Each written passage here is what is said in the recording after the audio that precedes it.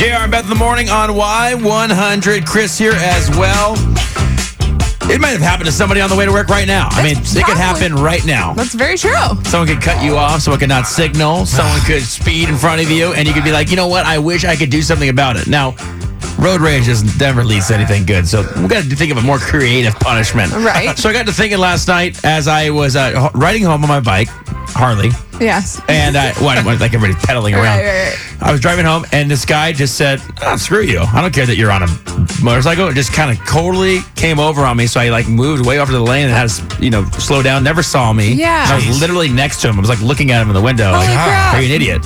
So I got ticked. So I was thinking, man, I wish I could do something about that, but I'm not going to track this guy down. Right. Don't get in any violent altercations. No. But I thought of a perfect punishment for this man. Okay.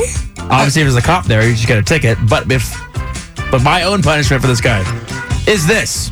If you do this, your first infraction of doing this, you need to now have your entire car bumper stickered with stickers that say, I'm a horrible driver because I'm dumb. Wow, that's So you have to drive awesome. around, and I'm talking about you can't even see the paint of this car. Okay. It says, I'm bad. You have the honor roll stickers? Right. No. If you have an honor roll sticker, you have to take that off, too, because we're over it. All right, so you have to have it complete. You can't even see the paint of your car. It's all over it. Okay. Got it, okay. Second infraction. You do the same thing again. We will bumper sticker your car again, which will have your phone number on there. And it'll say, please call day or night to tell me how much I suck at driving. So this is the second time. That's the second infraction. All right. So first time, you just have I'm a bad driver, I'm dumb, honk or whatever. I think that's fair. Second infraction, bumper sticker your entire car. I'm not talking about one. You can't even see the paint of your car.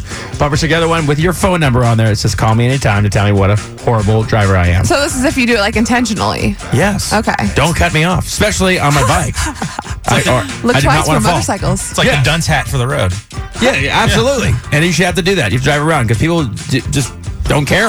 I think everybody could come up with something like this. Absolutely. Do you guys, I have one. obviously things annoy you I on the have road, a right? great Absolutely. one. All right, Philip, what is it that should happen to a driver, and what do they do wrong, and what should happen to them? Well, I've thought about all the people that are talking on their phones while they're driving to get a paint gun and then shoot their car and then just let the cops know that any car that's got a paint spot on it, they can give them a ticket. That's Yeah. brilliant, Phil. Tag them. Got to tag them.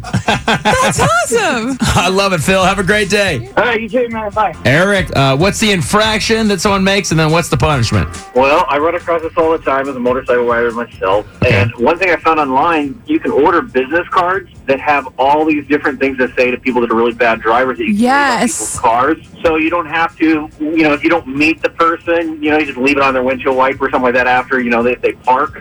Right. But they have the most hilarious cards you can get online. Well, there's one that says, you're a horrible parker, but you, put it under their windshield. And so when they get back, they're like, what? That's awesome, man.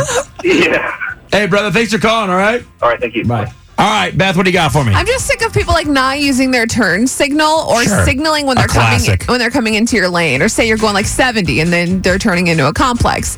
So I thought, what would be the best thing to do that's not violent?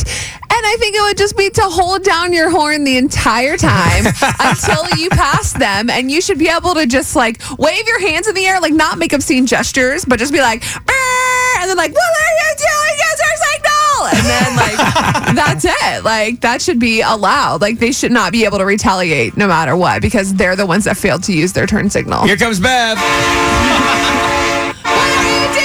It's our signal.